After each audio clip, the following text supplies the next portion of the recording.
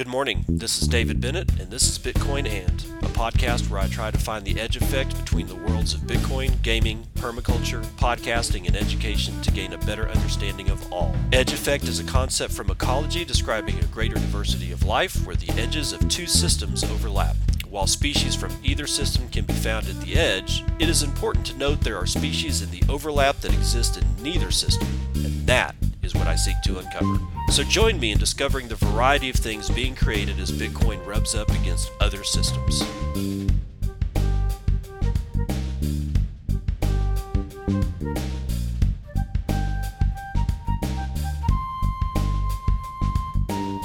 It is 6:07 a.m. Central Standard Time. It's the 20th of January 2021. There's got to be some numerology in there somewhere. This is episode 349 of Bitcoin And. Let's get straight to the bad news. Trump did not pardon Assange, Snowden, nor did he pardon Ulbricht.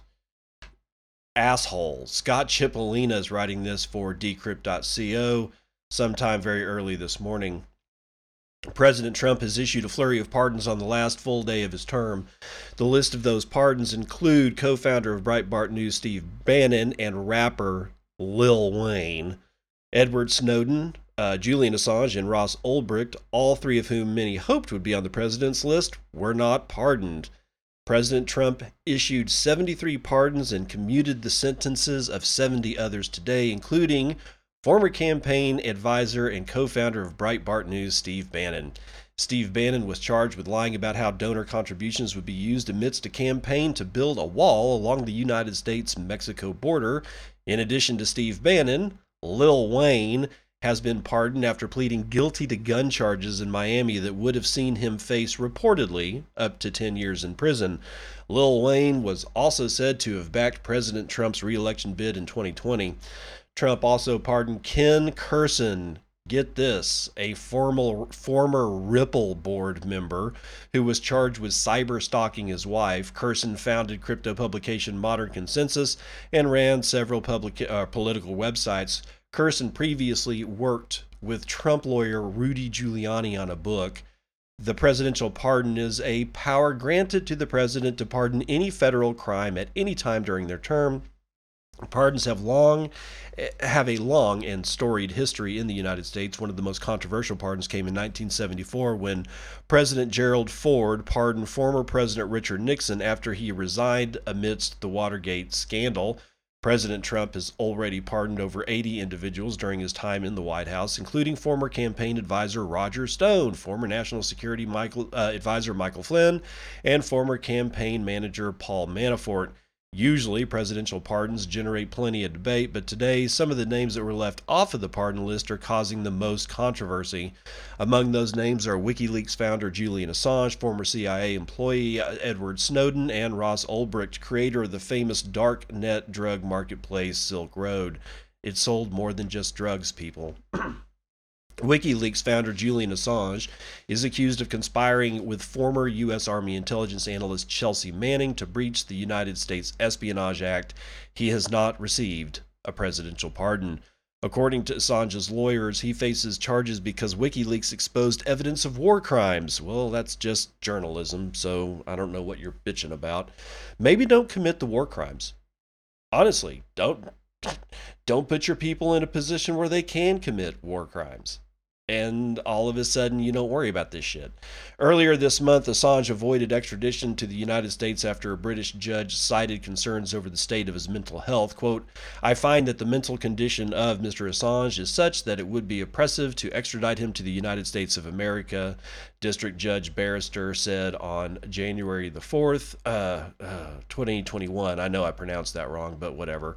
The judge also added that special administrative measures which can be applied in U.S. facilities when inmates are judged to be a risk to national security would deteriorate his mental health even further. Quote, "I am satisfied that in these harsh conditions, Mr. Assange's mental health would deteriorate, causing him to commit suicide," Barrister said. Just days after what was a big win for Assange's legal team, however, Judge Barrister declined Assange bail, saying he still has a case to answer for in the United States. Edward Snowden, who also leaked classified documents relating to national security in 2013, tweeted that he hoped Assange's case would end once he avoided extradition. Quote, "Let this be the end of it," end quote, Snowden tweeted. But much like Assange, the former CIA employee's case is far from over, as he also missed out on a presidential pardon today. Former CIA employee and NSA contractor Edward Snowden leaked classified intelligence documents to journalists in 2013, and like Assange, Snowden was also charged with violating the United States Espionage Act, and he has also not received a presidential pardon. The leak showed that the NSA was accessing and collecting data from United States citizens by using a backdoor into companies like Facebook and Google. Among other findings, the leaked documents provided evidence that the NSA was spying on citizens of allied nations and that the NSA was breaking privacy regulations thousands of times a year. The leak sparked a mass debate about the relationship between security and privacy. On one hand, Snowden was, and still is, criticized for dealing immense damage to the United States' national security interests.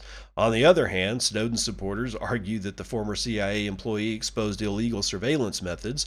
Senator Rand Paul recently tweeted that he was in favor of Snowden receiving a presidential pardon. Momentum for clemency seemed to grow last October when the president said he would consider pardoning Snowden. Quote, "Many people think that he should somehow be treated differently, and other people think he did very bad things," President Trump said, adding, "I'm going to take a very good look at it." Yeah, it sounds like you didn't look enough. Previously, however, Trump has been one of Snowden's most impassioned critics, describing the former CIA employee as a traitor and calling for his execution. Ooh. Ross Ulbricht, founder and former administrator of the infamous darknet drug market Silk Road, it sold more than drugs, guys, was also potentially in line for a pardon today, but Ross Ulbricht was not pardoned. Ross Ulbricht created the infamous Silk Road, website, and despite calls to the contrary, President Trump did not grant him a pardon. According to the Daily Beast, the president expressed sympathy for Ulbricht, who is currently serving a life sentence without the possibility of parole. Let's correct that. That's 2 life sentences plus 40 years. That's the actual sentence that he's got, okay? 2 life sentences plus 40. Ulbricht's case garnered some support online with a Change.org petition having received over 383,000 signatures to date, calling on the president to pardon him. Quote, "My son, Ross Ulbricht, is a first-time offender serving a double life sentence without parole plus 40 years for a website he made when he was 26 years old and passionate about free markets and privacy. This is a sentence that shocks the conscience, and it should. If it doesn't, there's something very wrong with, well, if it doesn't shock you and you're listening to this, stop listening to me because you're a fucking asshole." Ulbricht's Silk Road website made use of the Tor network to hide users' identities as they use cryptocurrencies to purchase illegal goods. The website is considered to be the first large-scale darknet market of its kind, but many others have followed since. After Ulbricht was identified as the site administrator, he was sentenced to life imprisonment in May of 2015. Ulbricht reportedly begged the judge to leave a light at the end of the tunnel at his sentencing. A light at the end of the tunnel may still lie ahead for Ulbricht, but it did not arrive today in the form of a pardon from President Trump. Okay, so that's the end of the article, but it's not the end of Ulbricht's story. As much as Creepy Joe creeps me right the hell out of the door, we're going to have to start hitting him hard on getting Ulbricht out of there. This is ridiculous. There is nothing sane about this sentencing. And I don't know what the judge, I don't know what she was thinking when she passed this thing down, but that judge literally needs to be removed from the bench. And I think she's a federal judge, so I think it's pretty much a lifetime term, but she can be impeached. It's possible. It's been done before. But then she needs to have every license that she's ever had that has anything to do with the law pulled immediately. This is not a human being. This is a monster that's in a robe with a gavel sitting behind a bench, executing people with the stroke of a pen. And she's doing it, or she did it to Ross in a way, in this particular case that was, I don't even know. Severe is not even a word that I can use for this particular thing. There's got to be a word that comes that's even more onerous than severe, because this sentence, it doesn't even make sense. for a 26-year-old kid who created a website, because honestly, that's what he did. So again, if you're one of those people that think Ulbricht or honestly any of these people need to be where they are, I really need you to stop listening to my show because it's kind of embarrassing. Just saying, honestly.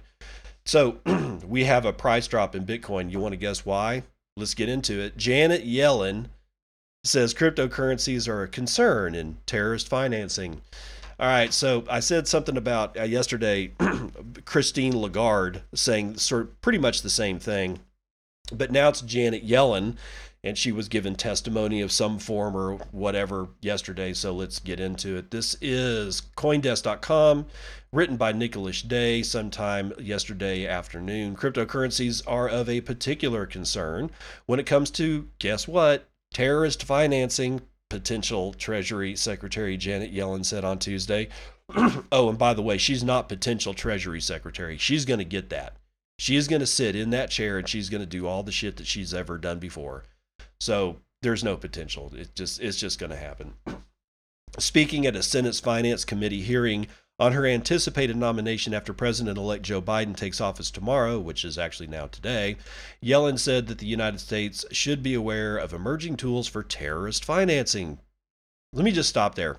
Why is it that these people insist that the base condition of a human being, like sans all other things, all right, just cut everything else away, cut all externalities away? Why is the base level of a human being a terrorist, a child pornographer, a child trafficker, a human trafficker, a drug dealer, an assassin? Why is it that that's the base of the human condition to these people? Have you ever thought about what that implies to the mind of these monsters that have all this power? They literally look at you as scum. I'm sorry, but they do. And I know a lot of people that defend, quote unquote, the government, and I still, to this day, do not understand why. When they have demonstrated again and again and again that when they look at you and they don't know who you are or what you've done, they know nothing about your history, they assume that you're that you're a child pornographer, or that you're a drug dealer, or that you're an assassin, or that you're going to strap a bomb vest to yourself and blow up a fucking airplane. Without knowing anything about you, that's where they go. Why? Ask yourself why that's the base condition of the human species, and not, shit, dude, I just want you to get out of my way so I can build something that will last. Just food for thought. Continuing on, quote, the technologies to accomplish this change over time, and we need to make sure that our methods for dealing with these matters with tech terrorist financing change along with changing technology. Cryptocurrencies are of a particular concern, she said, in response to a question by Senator Maggie Hassan, who called crypto use in terrorist financing a growing concern. You see this narrative being spun up before you? They're all using the same frickin' language. This isn't like a questioning and answer, back and forth. This is hey, Janet, when we start talking, we need to use particular concern and growing concern. That's how we got insurrection being used everywhere. If you cannot see the pattern of the narrative, you're always going to be in shackles and chains, and I've got a case of Brasso for you to polish those sons of bitches up to a nice buffed shine. Hassan was asking about last year's National Defense Authorization Act, which includes a provision for examining how terrorists might use new financial technologies to raise funds. Senator Mark Warner led the provision's inclusion. Quote, I think many cryptocurrencies are used, at least in transaction sense, mainly for illicit financing, and I think we really need to examine ways in which we curtail their use and make sure that anti-money laundering doesn't occur through those channels, Yellen said on Tuesday. Federal authorities are currently investigating whether a link between a December transaction of 13.5 Bitcoin by now deceased French computer programmer Laurent Bachelet to right-wing figures in the attempted insurrection, there it is, at the United States Capitol earlier this month. Several of the recipients of the transaction appear to have been at the Capitol on January the 6th. How would you know? That's the thing that I didn't get into. I kind of wanted to do it, but man, when I got into it, all I had, and this was that Yahoo Finance article that was based on, oh God, who was it? The people that track Bitcoin transactions. I can't remember their name offhand. It's a sack full of cats that need to be thrown off a bridge. In either event, when I was looking at it, what became evident to me is that there was no clear connection between how they figured out that the wallet that a transaction went to, how it was directly connected to the person they said that held the wallet.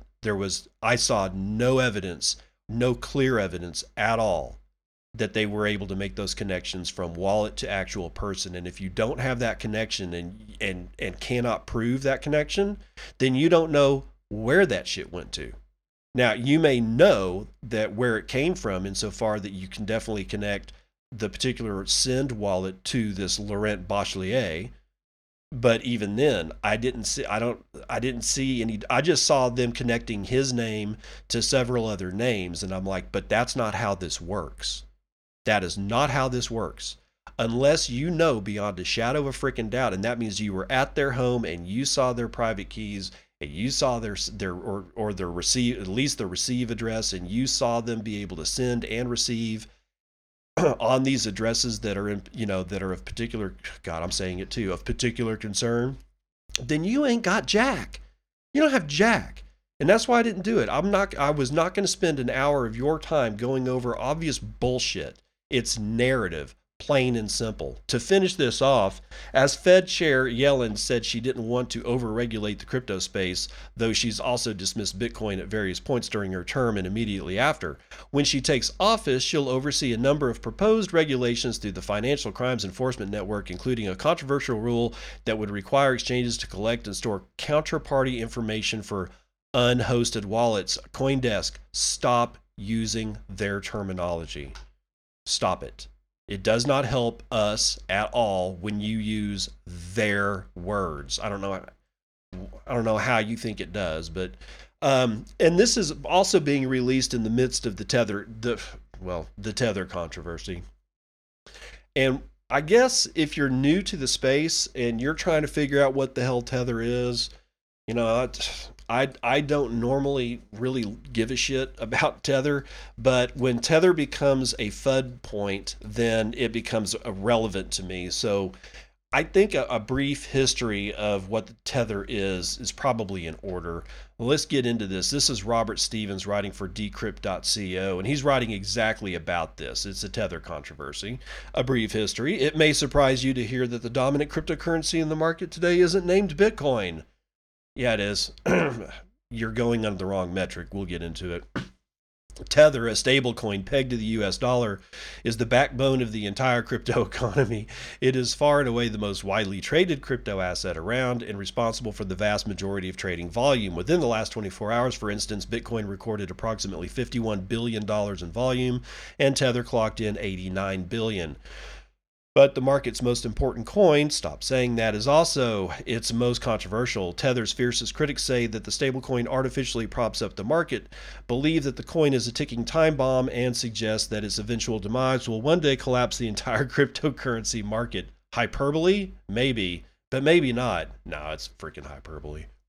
Critics of USDT argue that the stablecoin isn't actually backed by real US dollars. They say Tether, much like the villainous Federal Reserve, prints its currency out of thin air, and as soon as people realize this en masse, the value of Tether will drop irreparably and market participants will lose all the money they thought was held in a stable asset. It's a doomsday scenario that seems to crop up every time Bitcoin enters a fresh boom or bust cycle. To wit, an anonymous Medium post titled The Bit Short that posits precisely this sort of scenario went viral last weekend, just as Bitcoin rises to uncharted heights.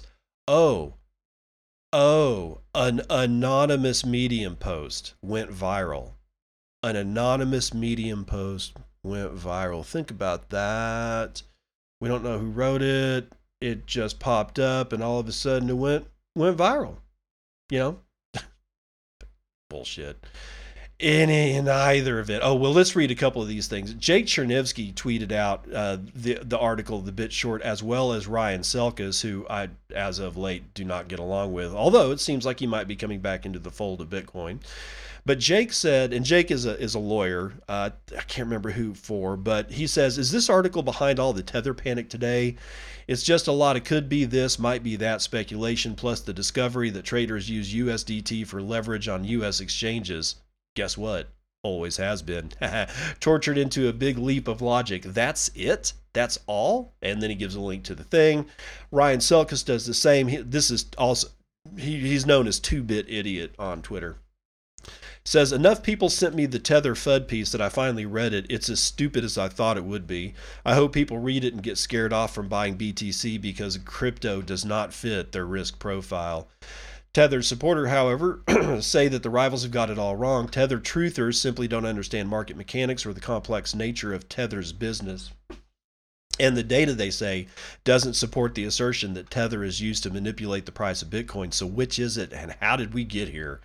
Tether started in 2014 under the name Realcoin and is a cryptocurrency pegged to the United States dollar. The company that operates it, Tether Incorporated, claims that the coin is backed by reserves of US dollars deposited by people who want the coin and redeemable at any time. According to the stablecoin issuers, this is how it works. Whenever someone deposits a US dollar to Tether's account, Tether Incorporated, the company that owns Tether, mints one Tether coin in return. But Tether Inc. isn't particularly transparent, and after some probing from the United States government as a result from an ongoing fraud investigation in New York, conceded that its coins aren't entirely backed by US dollars.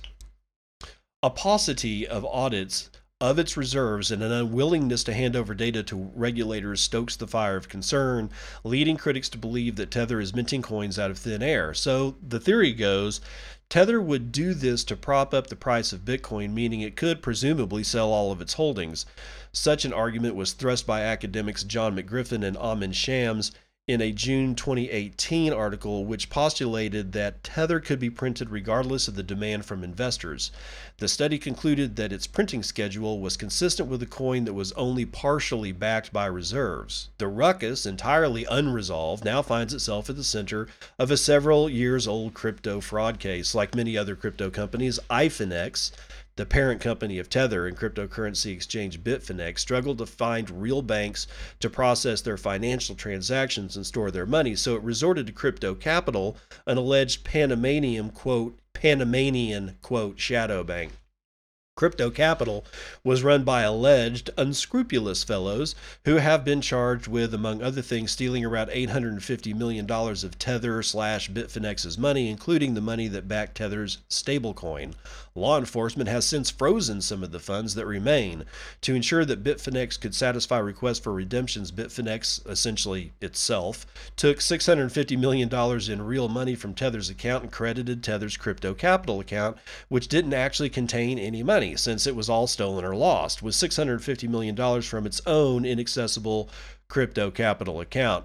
Tether critics, among them the New York Attorney General, argued that Ifinex essentially used Tether's reserves as a slush fund to mask the hole in Bitfinex's finances, thereby defrauding its clients. That would also mean that Tether stablecoins aren't fully backed by the United States dollar. Indeed, Tether later conceded that its stablecoin is only 74% backed by the US dollar. So what does any of this have to do with Bitcoin?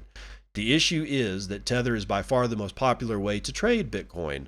On the top 11 most liquid markets for Bitcoin, according to CoinMarketCap, 7 involve Tether. More than that, millions of dollars of Tether get minted each day, often hundreds of millions of dollars.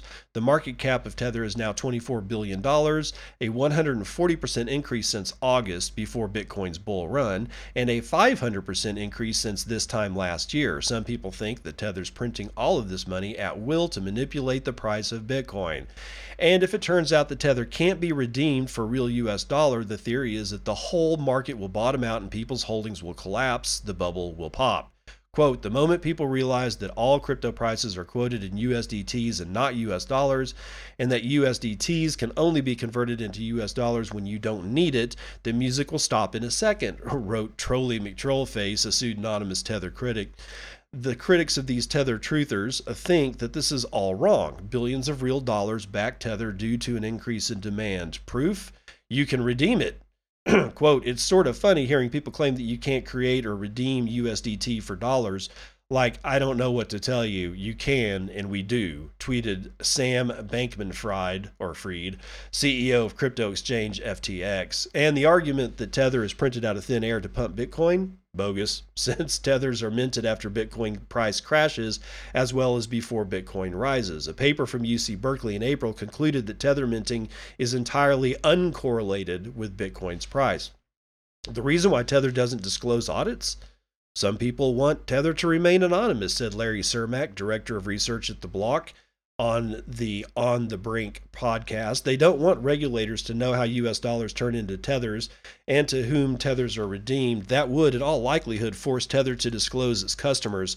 Some market insiders, as well as researchers or research from blockchain data firm Chainalysis, and those are the assholes I couldn't remember the name of, suggest that China, whose government banned purchases of Bitcoin but turns a blind eye to Tether, is the driving force behind Tether production. So the issue, however, is that Tether isn't audited, and since Tether hasn't handed over information to regulators, it's impossible to know. The New York Attorney General's investigation into Tether is ongoing, progressing slowly but steadily through the courts. FinCEN's proposal to force crypto companies to collect personal information of the owners of unhosted wallets, stop using that, could also prick Tether's dominance, since it would mean that Tether must collect information about its sources of Tethers.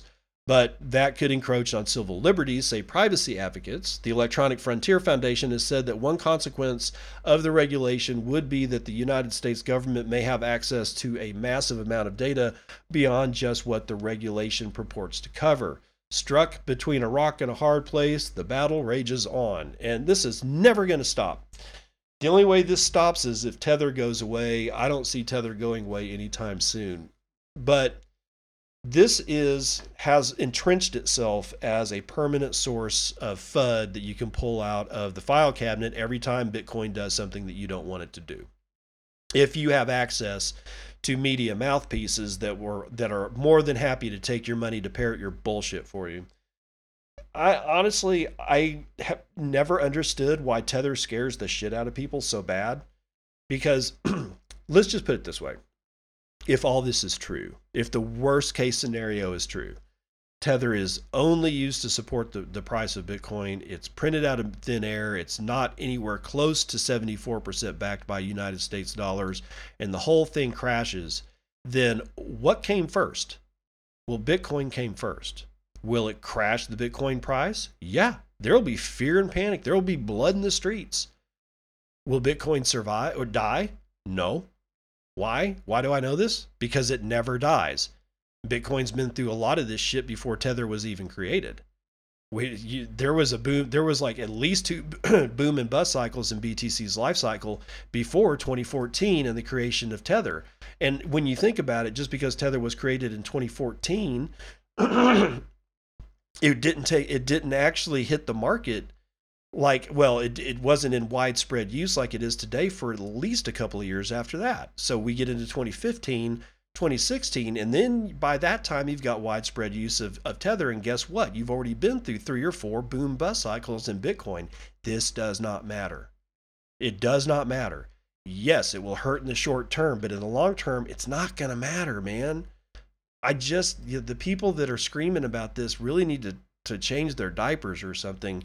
And these guys have already changed their diapers. Hive Blockchain buys 6,400 mining machines from Canaan to reach 1.2, 1,200 petahashes per second. Delivery of those machines are going to be in May. Zach Voll is going to tell us about it from CoinDesk.com. Publicly traded cryptocurrency mining company Hive Blockchain announced its purchase of 6,400 mining machines from Canaan, and that will put them at the year-end. They'll put it past their year-end goal of 1,000 petahashes per second.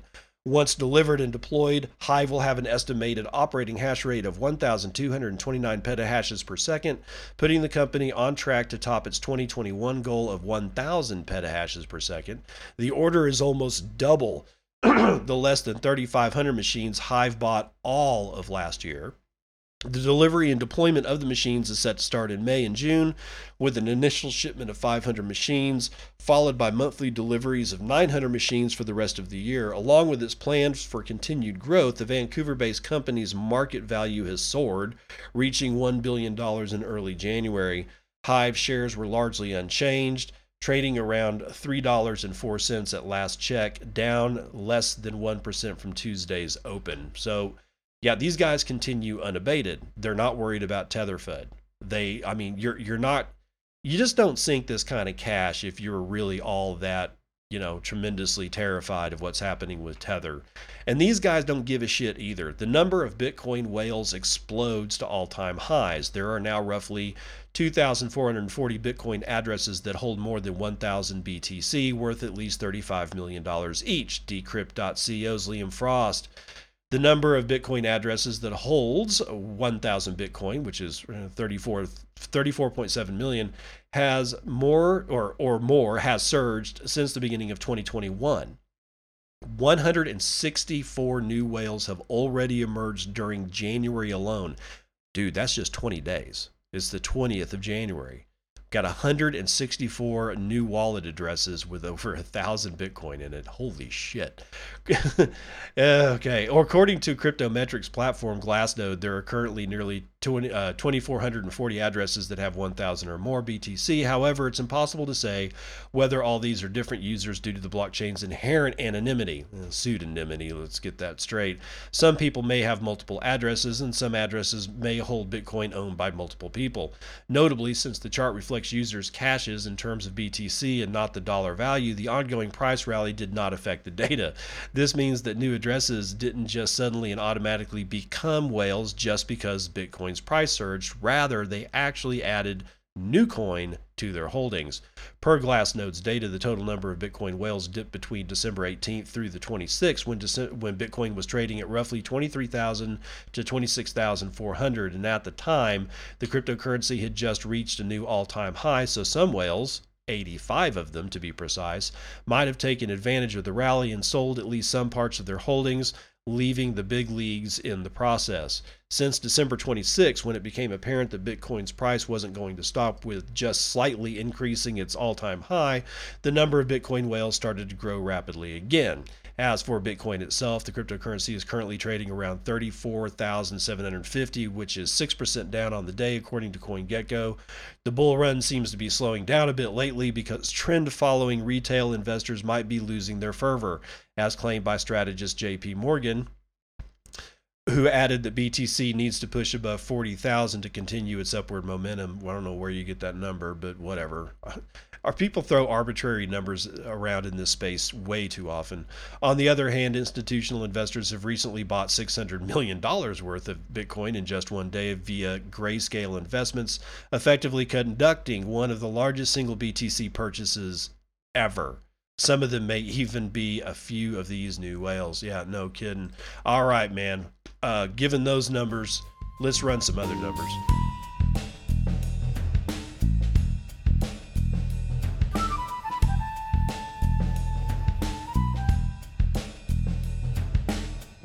CNBC Futures and Commodities has oil up almost a point. West Texas Intermediate trading at $53.48. Brent North Sea, $56.32. It is up 3/4 of a point. Natural gas doing its general thing, down 2.95%. Gold is up almost 0.4%. Yay! $1,847. God, talk about stable coin, man.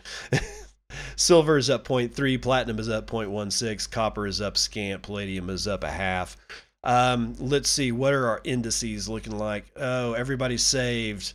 Dow futures are up 0.13, S&P futures up 0.34, NASDAQ is up 0.76, but the S&P mini is down scant 0.04. Let's talk about real money. $34,537 is what I'm seeing as a price of Bitcoin. That looks to be the low. GDAX has a high of $34,732. We have 333,000 transactions performed in the last 24 hours. That's 14,000 transactions per hour on average, with, a little higher, 734,838 BTC being sent in the last 24 hours. That's 30,618 BTC being sent per hour on average, with the average transaction value of 2.21 BTC and a median transaction value of 0.025 BTC, or about $863. Block times are low, 9 minutes 32 seconds. We have 0.6 BTC being taken in fees on a per block basis, and almost 100 BTC being taken overall in the last 24 hours. Everybody got hit. Ethereum is down, Litecoin is down, Bcash is down. They're all freaking down. Let's just do the prices just so you're tracking. Ethereum, with this much lauded quote-unquote all-time high yesterday of 1,400, has dropped precipitously back down to $1,285. Pausing to let you know about the Ethereum all-time high. If you're judging it against the shitcoin, the US dollar, or any other fiat currencies like the US dollar, then yes, Ethereum hit the all-time high. But why you would judge one shitcoin against another shitcoin and take any kind of solace out of it is beyond my comprehension, because in terms of Ethereum's all-time high against Bitcoin, the answer is no. A resounding no. It has not hit an all-time high. It's struggling down there in the basement where it belongs. Litecoin is at 143, Bcash 483, BSV at 191. Dogecoin also taking a hit, 0.0088. So it's 88% of 1 penny. Ethereum Classic is at $7.68. And Dogecoin is beating the pants only off of Ethereum Classic in terms of transactions on a 24-hour basis. Clark Moody is showing 26,572 transactions, and somehow that's going to take 77 blocks to clear. We have he's showing a price of $34,650. We have captured 5.37% of gold's market cap. 1 Bitcoin will buy you 18.6 ounces of the shiny rock. We have a total market capitalization of $644.7 billion. There are 18,605,550.4 BTC in circulation at this time. There are 1,033.5 BTC in the Lightning Network, and that takes our capacity value down to 35.8 million. It had been holding around 38 million for a while. We have 8,380 nodes in the Lightning Network. We have a total amount of channels of 36,534. Tor capacity continues to fall, but not by much. It's 52%, so it's still the majority of the Lightning Network. There are 537.5 BTC in the Tor side of the Lightning Network, and that's going to do it for Vitals.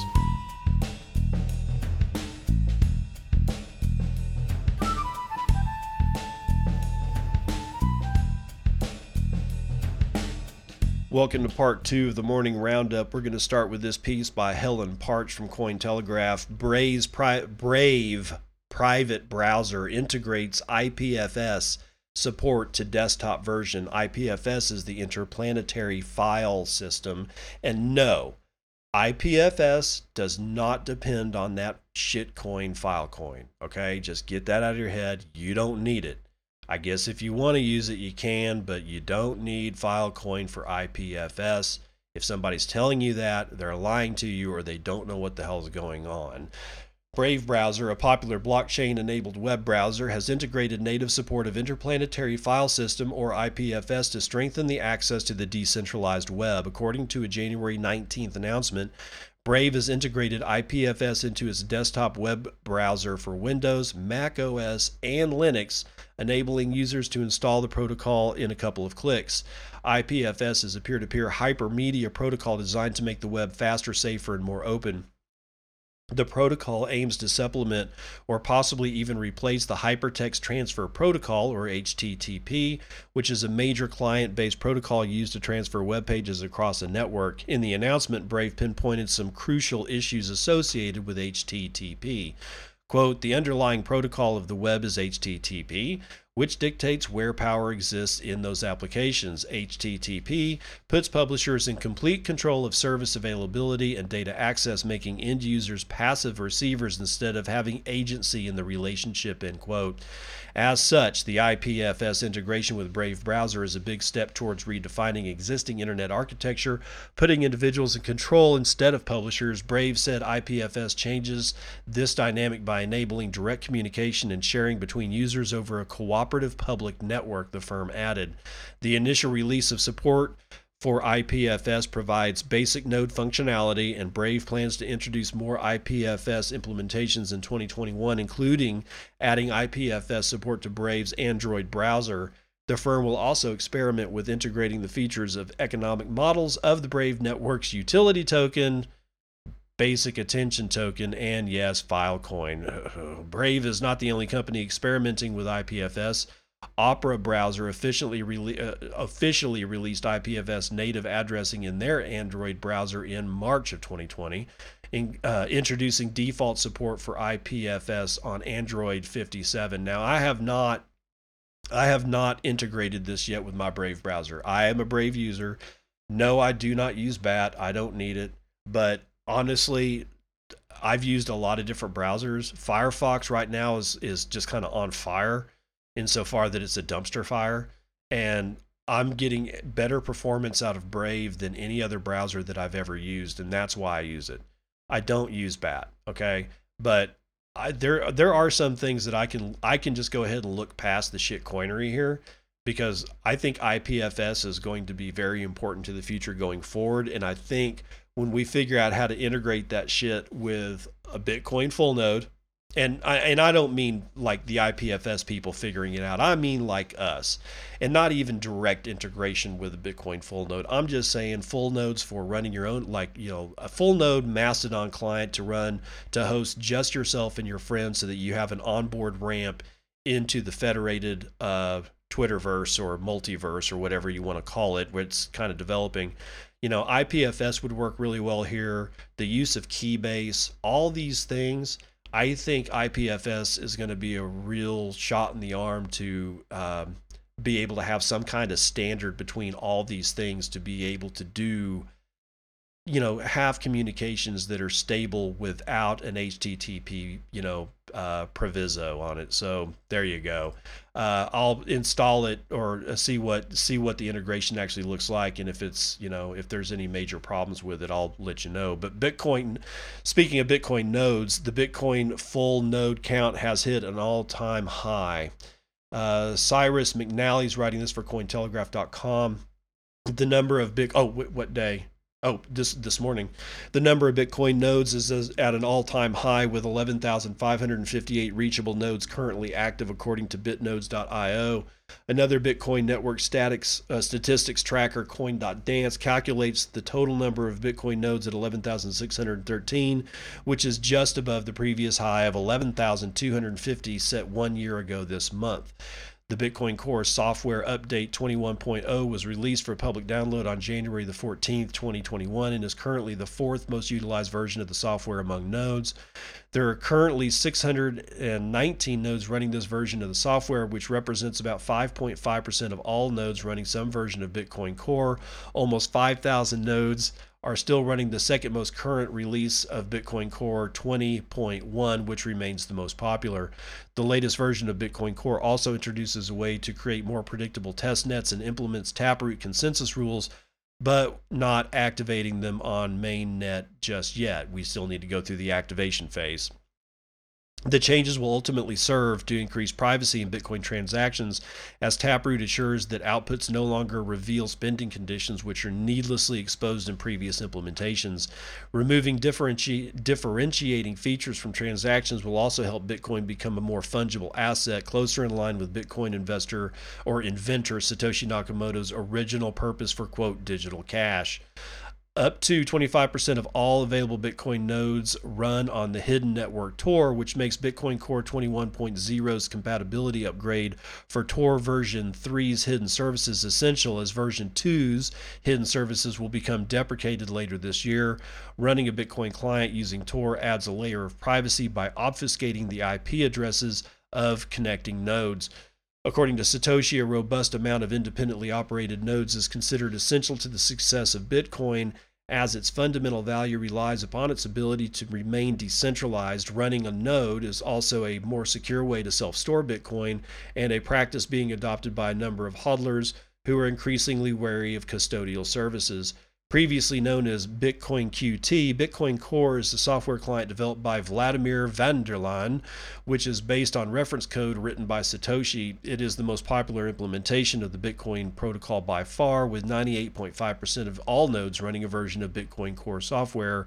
The rise in Bitcoin nodes is correlated with an increase in the number of Lightning Network nodes and channels, which are also witnessing all-time highs. So that's the end of the article, but that's not the end of our job. If you're not running a node and you've got like $300 to $400 laying around, do it. I know it's like $300 to $400 is not a drop in the bucket to a lot of people, especially not right around now. But the importance of the network is enough to make you at least pause and go, should I spend that money? Because it's just a question about should you spend the money. And the most you're going to pay for is the 1 terabyte or 2 terabyte SSD hard drive. Do not use a standard hard drive on this shit. Use an SSD, otherwise your life is going to be freaking miserable. And their prices are coming down, but still, it accounts for pretty much the majority of the cost of the node software that I run, which is my Node BTC. I have a Raspberry Pi 4 gigabyte. I've got a 1 terabyte Samsung SSD. I've got a case. And I bought the $99 MyNode software so that I could get one-click updates and support the crew over there at MyNode. All in all, I'm in for like $350, I think, when it's all said and done. But the cost of running the node is the highest price you'll pay. Once you make that decision to do it and support the network and get on the path to complete self-sovereignty as far as your Bitcoin is concerned, everything else is really freaking easy. I mean, it was easy for me to set up my node with the MyNode BTC software. And you don't have to use MyNode just because I use it. It was just, that's what I got. But Umbrel is now out, and I'm hearing really good things about it. There's there's all kinds of places where you can run a full node, and they make it really easy to run it. Okay, the only thing that you have to make a real decision on is if you're going to pay the money to buy the stuff and take the time to do it. And the time, honestly, you're like, if you do it right and you follow the instructions, it's 15 minutes behind the keyboard and then a whole bunch of waiting. And you can go watch TV or go out and mow the lawn. And it's going to take, I think it took mine 3 days to sync up the entire blockchain. But do it now. If you're going to run a node, now is the time to run it. Not only because the blockchain is still like roughly 340 gigabytes, I think, somewhere around there. But you want to do that now before, like, if you wait for like, I'll do it in 3 years. Well, the chain's going to be even longer. It's going to take even longer to sync. So if you get ahead of it and become a full node operator, we might find ourselves in situations that are very pleasant to be in. And you want to do it sooner rather than later. Now, one of the things that you don't want to do is buy shit coins. Why? Because Zcoin, which is now Firo, is currently suffering a 51% attack. Gee, who would have guessed? Crypto Potatoes George Georgiev is writing this one sometime this morning. The privacy coin Firo, which is formerly known as Zcoin, is currently going through a 51% attack. The team is yet to share further details, though they've clarified they are working with exchanges and pools at the time of the writing. Privacy coin Firo is currently going through a 51% attack. Yep, the team made it clear it is not a coding error, but a nature of proof of work. The fact that you don't have very much is probably the reason.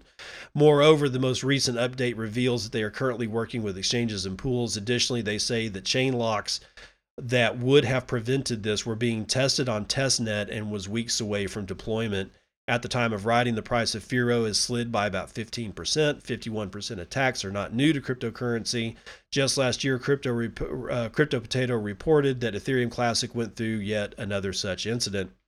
According to the popular analytics source Crypto51, the cost of attacking Bitcoin's network through a 51% attack would be approximately $716,000 per hour, making it by far the most secure network out there. Yeah, that's why I shitcoin. Or wow, I can't believe I said that. That's such a Freudian slip. I'm going to get hosed for that. This is why I Bitcoin. This is why I do not shitcoin. That's all I have to say about that one. Now, lesson in what's called, let's see. Let's do that one later. Let's see, where are we at? Yeah, are Bitcoiners assholes? Are you an asshole? Am I an asshole? We may be assholes, because George Mikhail has this one out of Bitcoin Magazine. He wrote it yesterday. We've been dubbed toxic Bitcoin maximalists as an attempted insult. We don't flinch. We wear it as a badge of honor. We make no apologies for our matter-of-factness, our confidence, or our meme warfare. You can find us on Twitter responding to weak arguments against Bitcoin. They're all weak. With have fun staying poor rather than attempting to persuade the unserious opponent or lazy critic. Michael Saylor aptly refers to Bitcoiners as cyber hornets, not just because hornets have stingers, but presumably because hornets serve a greater purpose that sustains the broader ecosystem. The thing is, Bitcoiners are right, which necessarily means every other economic philosophy is wrong. The end. Gold ain't it. Fiat is basically toilet paper. Altcoins, lol. No, Bitcoin is the solution. Our conviction in Bitcoin's inevitability is a naturally emergent phenomenon that exists as a feature to kill the bugs. This isn't to suggest that an absence of our hilarious memes would weaken the network, but just like hornets who serve to prevent the harmful spread of pervasive insect populations, our proactive aggression is literally protecting the future of humanity by preserving our one shot at the promise of liberation from tyranny. A passive or defensive posture simply will not do. By protecting the network in its early stages, we continually pave the way for Bitcoin's ascent and its inevitable dominance as a global currency. This service to the world community is underappreciated and vastly misunderstood. That's okay. Our vigilance is our evangelism. In a world of subjective truth, our conviction is our marketing. In a culture inundated with hopelessness, our genuine optimism provides unexpected encouragement for those starving for authenticity. God, that is well put, dude. The world we inhabit has become a cesspool of lies and violence. Very little good remains present under the sun. Every institution has become corrupted. Orwell's vision is upon us, and few seem to care. It is evident that society is being reset by powerful forces, and as we experienced in 2020, things are getting weird. Bitcoiners agree that a reset is needed, though we insist and will prevail in facilitating a reset denominated in Satoshis, a reset, if you will. Bitcoin itself is the answer to just about every macro problem humanity faces. This fact is increasingly obvious to any person who bothers to watch a quality YouTube video lasting 10 minutes with a sincerely open mind. That is, if YouTube hasn't already banned that video, being the corrupt institution that it has become. We inhabit times marred by an ongoing existential emergency that requires focused vigilance in order for us to overcome. Bitcoiners are among the kindest, most dependable, and generous people on earth. One of our most popular memes is an exhortation to remain humble. We possess a deep desire to see our fellow human and woman flourish. We use humor to make our points while insisting the seriousness and urgency of our present moment in history. We don't need gratitude, but we are aware of the importance of being early adopters in our ability to see where things are headed if we don't correct course with haste. When I was a teenager, I played a lot of video games and was a bit lazy. Okay, I was hella lazy. I will never forget the day my dad confronted me and said, "George, you need to stop wasting your life and start taking your future seriously, or you are going to be a loser." Ooh, damn, Dad.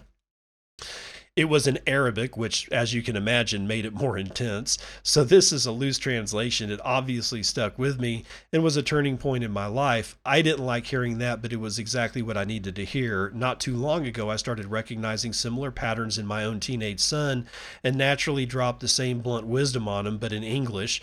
The next day he said to me, "Dad, you're right," and it got me thinking. Thank you.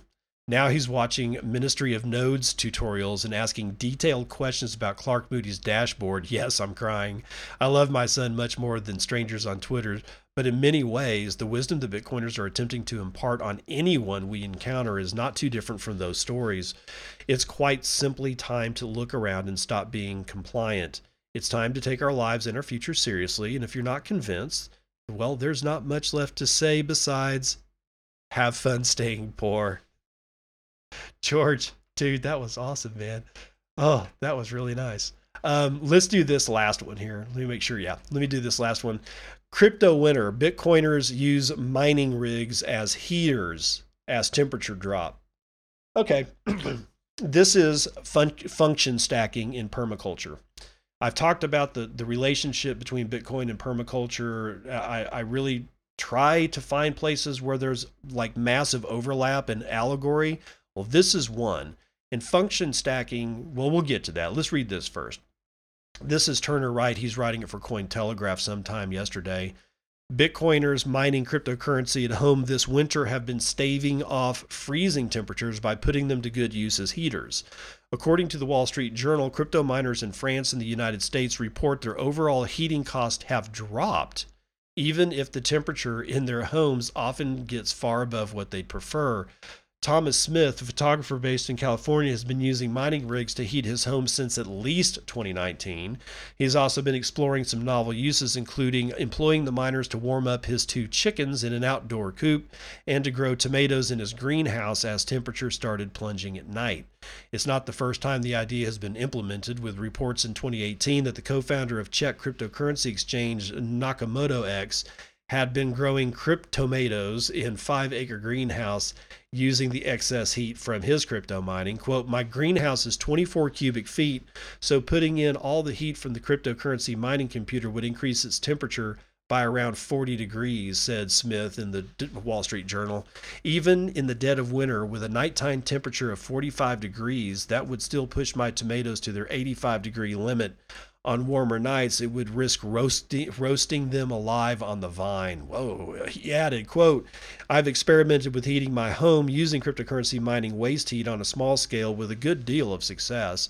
Before the pandemic, when many were allowed to live on university campuses in the United States, students reported mining with free electricity provided by the schools, which helped them cover utility bills.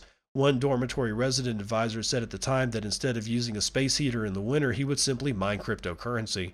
But before you rush off to save on heating bills with the crypto mining rig, remember that it's difficult to take advantage of mining many cryptocurrencies at home, as the cost of electricity often makes using personal computers to generate blocks financially prohibitive, especially for ultra-competitive currencies like BTC. All right.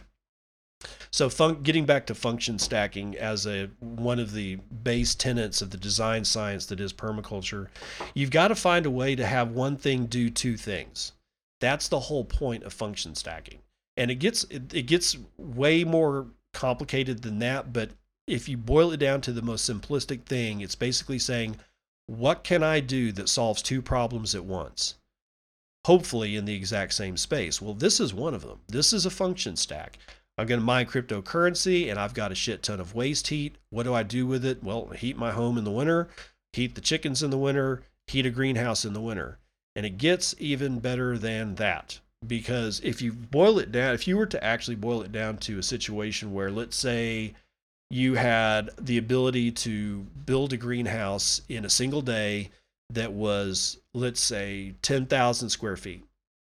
And it can be done. We just got to figure out a way for rapid deployment. And that greenhouse came with a whole bunch of piping. Well, and then you set that thing down in, like, oh, I don't know, in the middle of winter in West Texas, next to an oil rig that is spouting, or, well, not a rig, but like a production unit that is actually venting natural gas. And you take that natural gas and you turn it into, you pipe it into a generator, okay, which is an engine, which needs cooling. And then you use a whole bunch of mining rigs to mine Bitcoin. Well, guess what? You've got a shit ton of waste heat, not only from the mining rigs themselves, which you can put inside the greenhouse to keep them out of the weather, but you've got the radiator from the engine that is driving the generation of electricity for the mining rigs, and that puts out a shit ton of waste heat too. If you take all of that and you throw it into 10,000 square feet, you got to end up doing some math to figure it out. But yes, it's possible to be able to have a greenhouse in the middle of West Texas in the middle of winter and have a bumper crop, because the heat, you don't have to worry about freezes or frost or chills that slow metabolic rate of the plants. And yeah, that's a way to function stack again. So not only are you harvesting the waste heat from the miners to pump into the greenhouse, you're harvesting the waste heat from the generator used to generate the electricity. Honestly, if you do this shit right, I've got an idea in my head about the possibility of doing this with another system, not oil or natural gas recovery, but something else that would even provide a product on the back end of that, being able to sell it in sacks to like gardeners, all right, and still be able to harvest the waste heat of the generator and the waste heat of the function. Like, honestly, there would be like 3 heat sources. There would be the conversion of mass into a different kind of mass and harvesting that heat. And then one of the products from that process is a type of gas that is highly flammable and is used to run natural gas based generators that can then generate heat and electricity. So I got 3 products coming out of the first. That one of those products pipes into the generator. That releases heat, which is a product, and electricity, which goes to feed mining rigs, which produce Bitcoin and heat. So I'm getting heat 3 different times. I'm getting a product off the first situation. I'm getting a product off the second situation. I'm getting a product off the third situation. That's function stacking. Honestly, I'm kind of excited about the idea, but I haven't done the math, and I'm afraid that if I set it down into a spreadsheet, I'm going to find out, oh, no frickin' way. But all that said, that's going to do it for the morning roundup.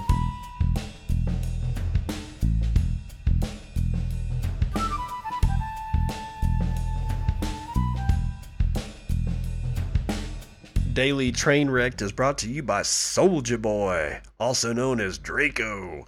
He says, join Robinhood with my link and we'll both get a free stock.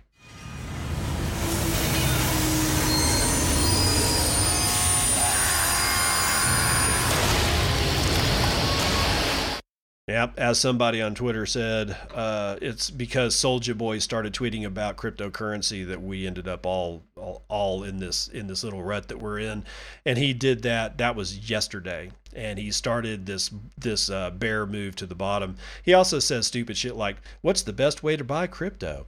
Is there an app? Just wanted to make sure I was using the best platform for investing." It goes on and on and on, and he just won't shut up. People are like, giving him, Stephen Ehrlich replies to him. Clayton Blaha replies to him. All these people with check marks are replying to this guy, and it's like, stop feeding the fire. I mean, this thing goes on until, it's like, I don't know, it was like the spread of just him just tweeting about cryptocurrency. It's just sick. Anyway, there's your smoldering pile right there. Now, let's get into this one. Why didn't 4 ask 5 out? Because he was 2 squared.